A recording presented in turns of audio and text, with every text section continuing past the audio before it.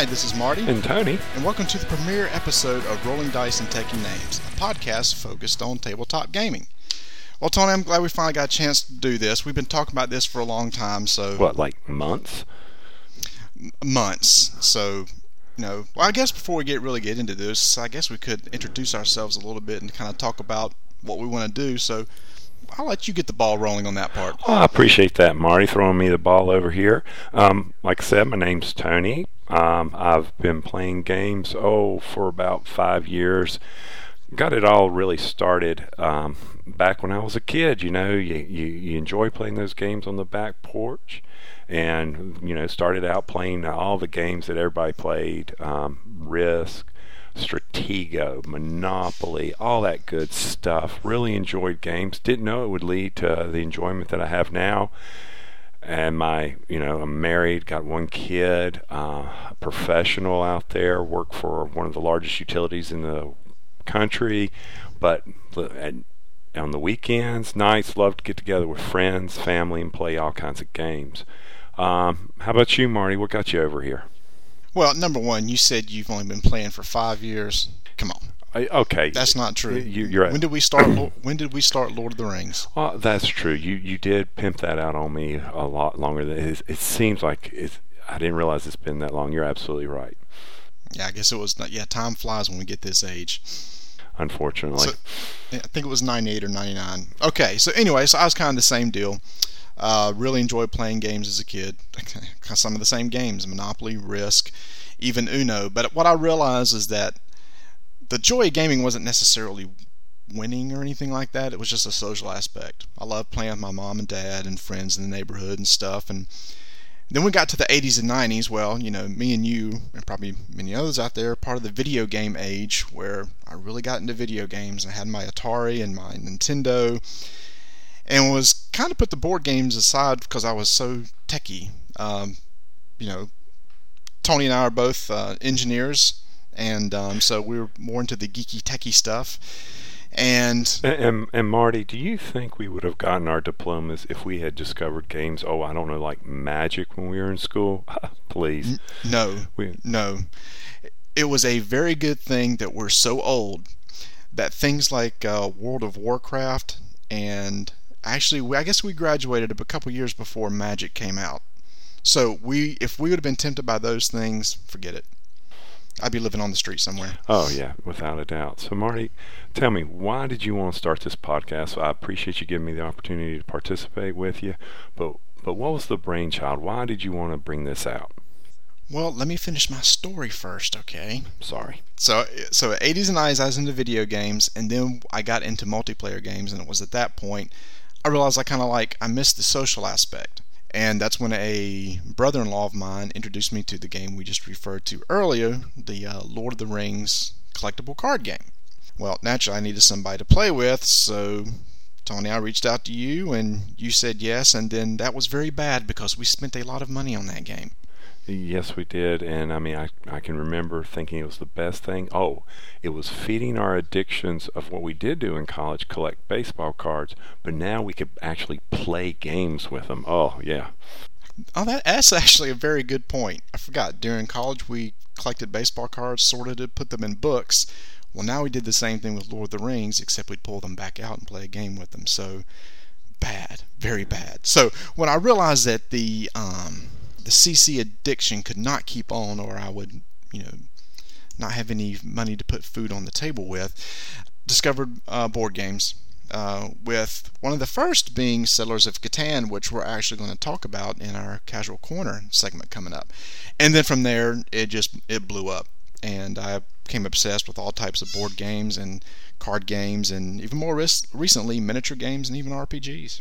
It's a whole new world out there. You didn't realize what was there, and it's a good way. It's a good way to spend family time, no doubt. It's a good way to bring neighbors, not all neighbors, which I think is one of the things we want to get out of this podcast that we're hoping to get started and share with everybody out there in the world is, how do you bring the friends along? How do you introduce people to those gaming? What brought us into that? No, that's a great point. I think one of the things we want to do is, I'm a father of 3 boys, and as somebody probably like yourself who doesn't have a lot of time to game. When you find times to game, what are you going to game with? And you get with family and friends who aren't into gaming. Well, how can you introduce them into this tabletop gaming hobby without them getting extremely intimidated by what they see? And that's one thing we want to do too, is kind of is help people maybe who are new to the hobby find out what the hobby's about, but then also more for some of the hardcore players. We'll get into some more of the meaty stuff too. I think that's kind of what the whole purpose of this podcast is going to be. Is basically just try to hit a couple different audiences, and it could be that maybe we're just talking to a lot of people that already play games but aren't sure how to get their family and friends into gaming. Absolutely, and or do like what we do. I know, I'm sure it's happened to you, Marty, where you'll be standing in a big box store and you're looking at the various games, and we'll talk about this in future episodes. But somebody's holding a box and they're like, "Well, do I spend the money on this and you can give them that advice, and especially with the holiday seasons coming up, I got asked that just the other day while I was standing there, and I had to give them a little advice. I don't think that's the game you want just for your friends or anything like that. So hopefully we'll provide a little community service here. Yep. And with that, why don't we just go ahead and move into our first segment.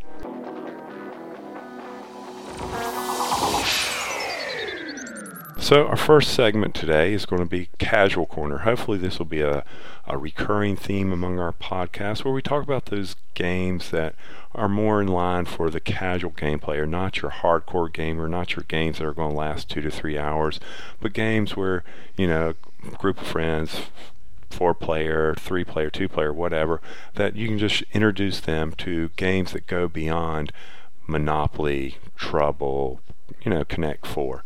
So in Casual Corner, we're going to talk about Settlers of Catan.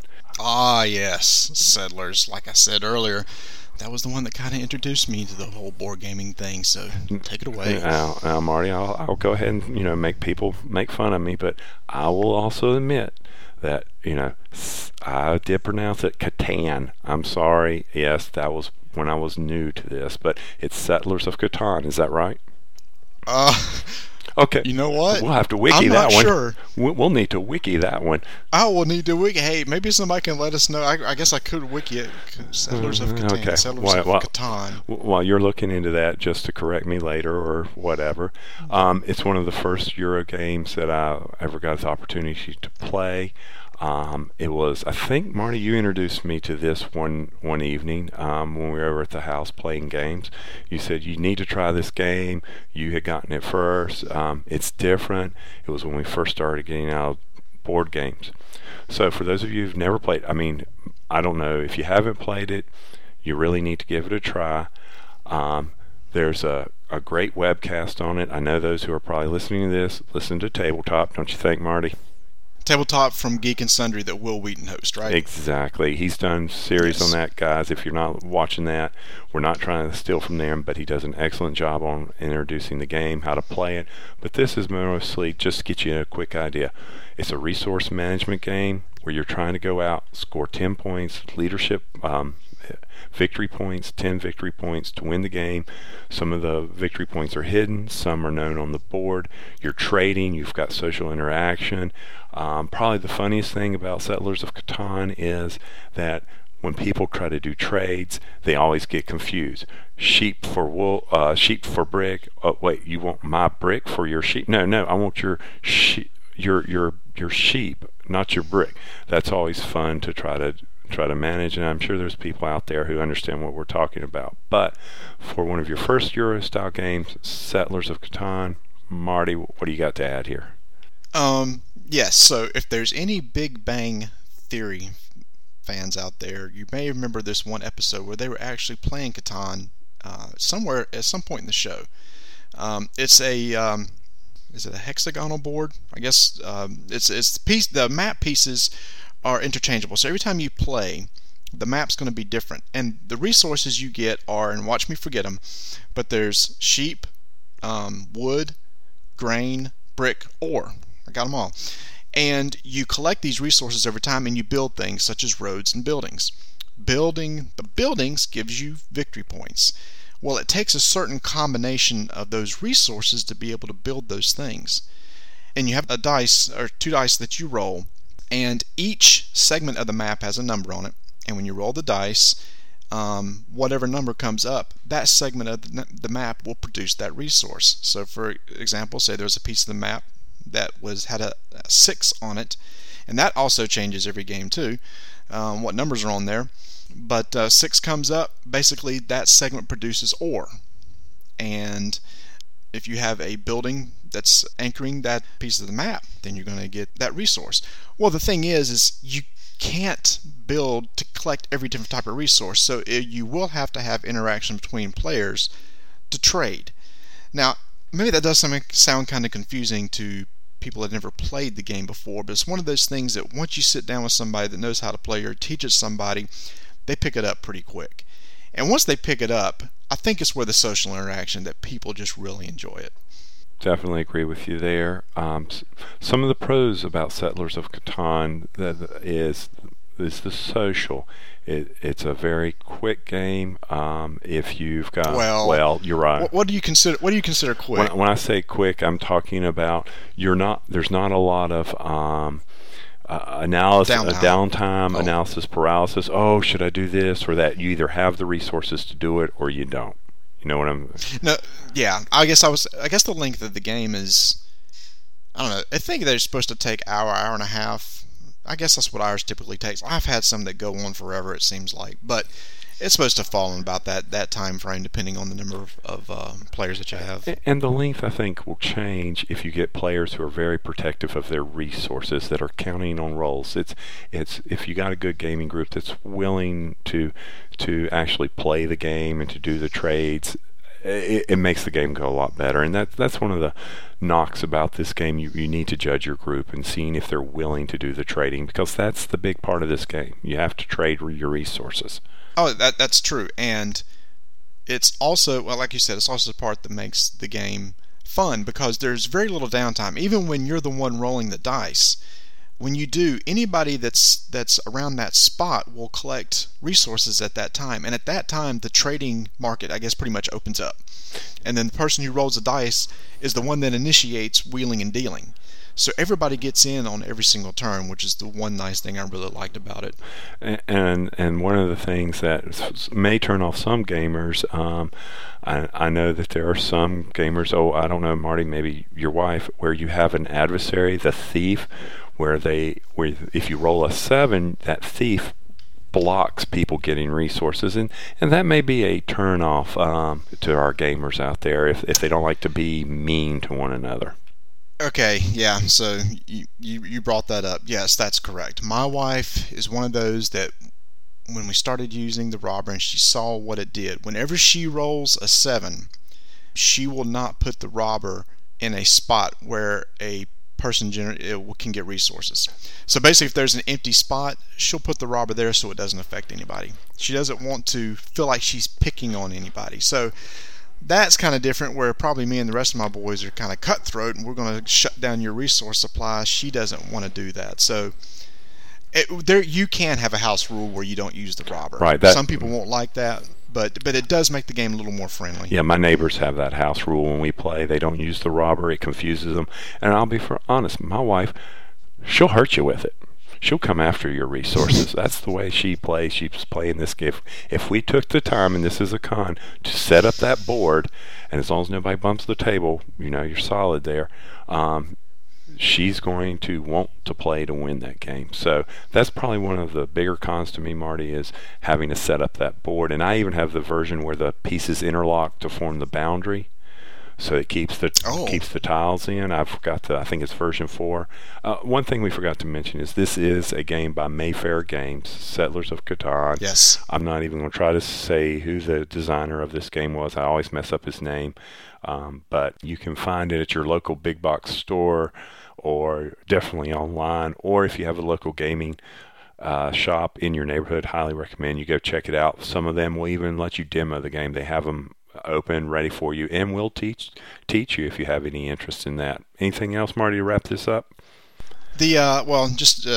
Mayfair Games. It came out in '95. This game has been out for quite a while, and it's won lots of awards, and there's tons of expansions. Now, talked about a lot of the pros. Some of the cons, our family really doesn't play that much anymore, and it's just because we've gotten into a little bit deeper games that are a little more heady, take a little more thought. And you know my feeling on some dice rolling games, right? Oh yeah, love those dice, don't you, man? That's why we have the name of this show. You know, this seems like when I play Catan. So that statistically, I mean, quick statistics thing. When you have two dice that you're rolling, it forms a bell curve. The most common rolls a 7. The next most common is a 6 and 8. So the idea is if you have your guys around resources that have the 6 and 8 numbers on them, they should come up more often in your dice rolls. Except when I play. It's like I will have my guys sitting around a location that has a 6, and a 6 will not come up, and it just drives me insane. We track the dice rolls. That's how bad it is here. So anyway, I understand what you're saying. But yeah, so that's Settlers of Catan by Mayfair Games. And like we said, you can find a lot of information online, like on YouTube videos, and see how it plays. It is at your big box stores. That's one of those games that is carried a lot in places such as Target or Toys R Us. Lots of times you don't find Euro-style games. That's what that one's called. In stores like that, but Settlers of Catan is one, and we definitely think you should check it out. And I'm sorry to throw this out because I was in Target today. They are also carrying the Settlers of Catan Star Trek version now. So if you've got that sci-fi guy out there that you want to get him something, there you go. There's another alternative for you. Nice. Settlers of Catan. Check it out. Well, here it is. It's the beginning of December, and I know in my household, all my family games. And so each year, usually each of my boys have a game or something that they're interested in. So I thought, well, we'd take some time, and I would go over some of the games that my boys are interested in. And Tony, I think you have some that I think you would recommend too, not only for kids, but for other gamers, maybe a little more hardcore or some more mainstream games that people might be looking for as gift ideas for Christmas. Absolutely right, Marty. I was walking around Target and was noticing just how their game selection has changed over time. You know, like you said, we both have kids, and you know, you used to go in there and all you would see what's your usual Parker Brothers games, things like that. And it's amazing how the stores have changed from that. So, yep, got a few ideas out there for those looking for that last minute gift or possibly, a sort of a surprise. Yep. So my youngest son, we went to a local convention here in our area back in November, and a game was being demoed at that time from a company called AEG, a game called Smash Up. Now, this is a game that it's just a basic card game. No board is involved, just cards. And the idea, it's a mix-up or smash-up of different types of genres of... Let me just give examples. I'm not sure what the genres of. So there's 8 different decks. And there's one deck that's like pirates, one deck that's aliens, one deck that is zombies. And so there's different types of creatures or abilities that they have, and people take 2 decks, mix them together, and basically play a game. So the idea is you can actually have, the old classic argument, what's better, pirates or ninjas? Well, you can take pirates and ninjas and combine them together and make a deck to play against somebody else's combination. And the whole purpose is, and I won't go into too much detail, is you have these, what they call bases out there, these cards where you put your guys on and try to get enough points to take that base over, and that base has a point value to it. Whoever gets to 15 points first wins. So my youngest son, who is 10 years old, became infatuated with that game because he loved the art on the cards and the fact that you could mix up things like robots and aliens or zombies and pirates. He was just amazed by that, and he played that game so much. So that game has just come out, and he put it on his wish list, and I think we're going to have to get that one for him because I think that'll be a fun one. Now, the only downside is it is only 4-player. Ours is a family of 5, but somebody will have to sit out. And since it's one of those confrontational games, I'm betting it might be my wife. I think you pretty well can put good money on that one there. Now, my middle son had a chance to try a game at a local gaming store that he really got into. It's a game called Flux. It's from Looney Labs, and it's a game that's been out for a while. I guess the first version came out around 96 or so. And the name of the game is pretty much explains what it is. You kind of draw a card, you play a card, but the rules of the game changes based on the card that you play. So the rules are always in flux. There's the play on the words. But there's many different versions that's come out over the years, such as a Zombie Flux and Martian Flux and Pirate Flux and Cthulhu Flux and Wild West Flux. All these different flavors. Well, the one that my son was interested in, because he's big into sci-fi, was Star Flux. So we're going to be getting him that, and to be honest with you, I am not that excited about it. Oh, come on, why? Because you've played Flux? No, I've never played Flux.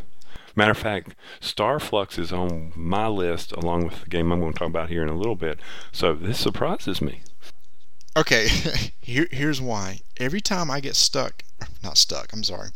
every time I play a game of Flux, it's one of those games there's no ticking clock, as you're trying to collect a set of cards. Well, the set you're trying to collect changes based on what's played on the table. So when you come very close to collecting your set, somebody could change the rules and all of a sudden it doesn't apply anymore. Hence Flux. So, I'm with you. Yeah.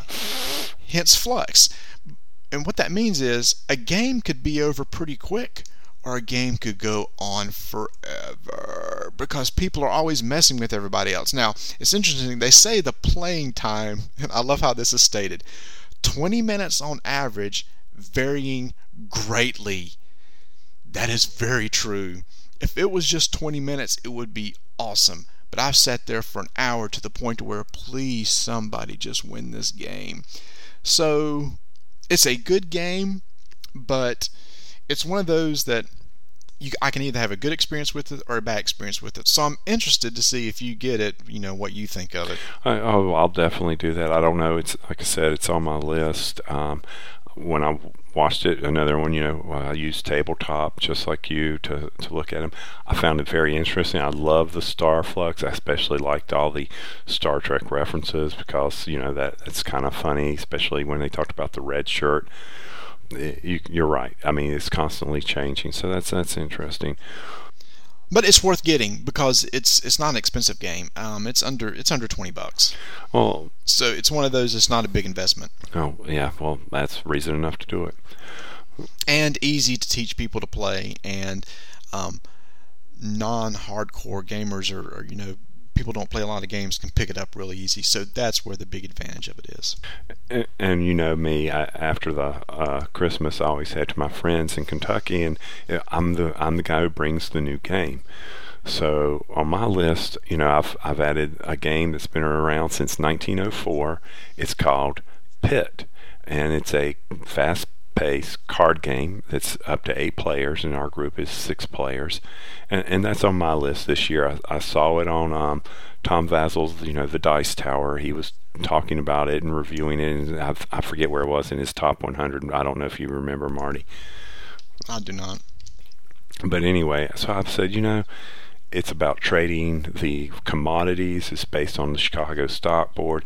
It's an interaction game. It's fast, and that's really what that group likes to play. They're not into the Euro type games. They're not into the big thinking games. And so I said, they like playing card games. Well, I can only play so much, Opusha and games like that, Sequence, which we're going to talk about in future episodes about all the various card games that we love playing.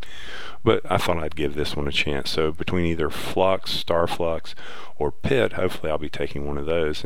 And Star Flux and Pit are on my Christmas list as well. So along that line, if you're out thinking about shopping for someone on your games, we've mentioned some previous games, I took a recent trip to Target and I was looking at the games that are on display, and they've got some really good games. So a couple games we'd like to mention to you to finish out that list for that last minute gift, like I helped a lady today. I highly recommend, if you want to do a game that leads down to the harder games, recommend Pandemic. You can find it in Target, and it's a co-op game, and don't want to go too much into it, but highly recommend adding this game for if you've got a bunch of gamers and you want to step into this. It's a great game, easy game to learn, a lot of videos, a lot of FAQs out there for you to read, but it's actually now in a local store. You don't have to order it, so that's a benefit. Yeah, and I'll tag on to that. Great co-op game. That's kind of one of the first true co-op games I ever played as far as a tabletop game, and like Tony, highly recommend it. And that's probably and the reason why we're not talking too much about it is because definitely that's on the list to be talked about in Casual Corner one time. Exactly. If you're looking for that party game going beyond charades, jesters, the Trivial Pursuit craze has died down a little bit, recommend Wits and Wagers. It's one of the better games I've played with a group. I mean, you can have anywhere from 4 up to 25 people, however you can divide teams evenly. It's a game where you get everybody in.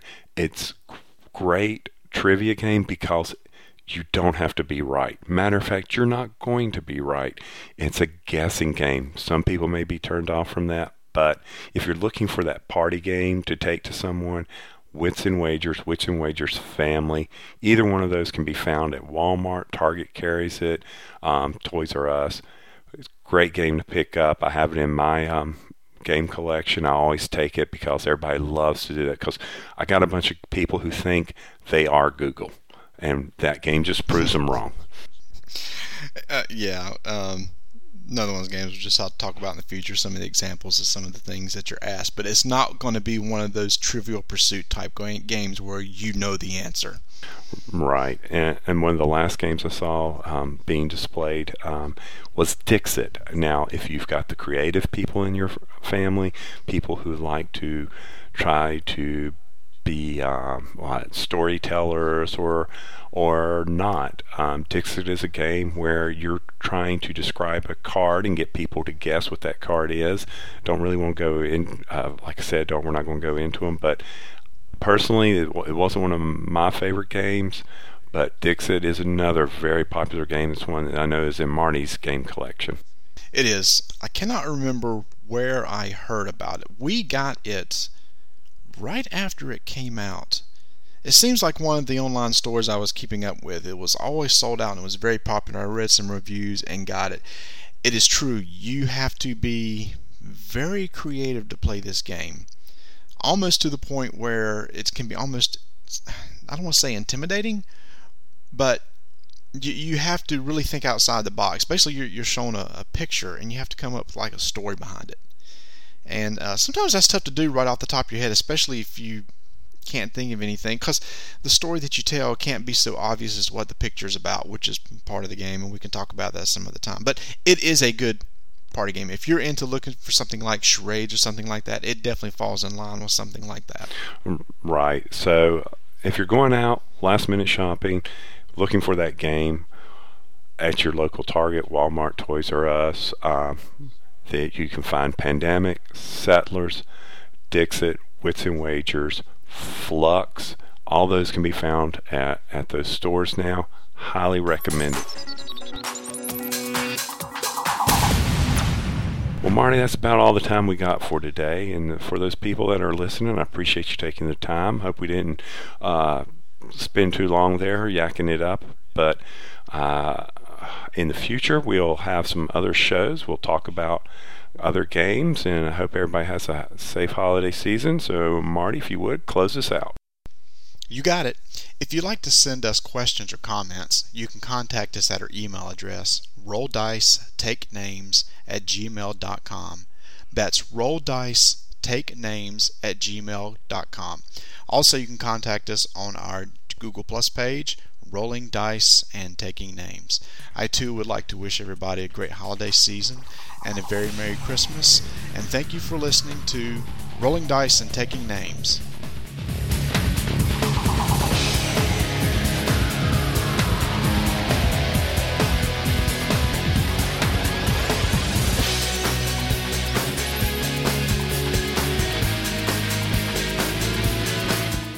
No dice were harmed in the making of this podcast.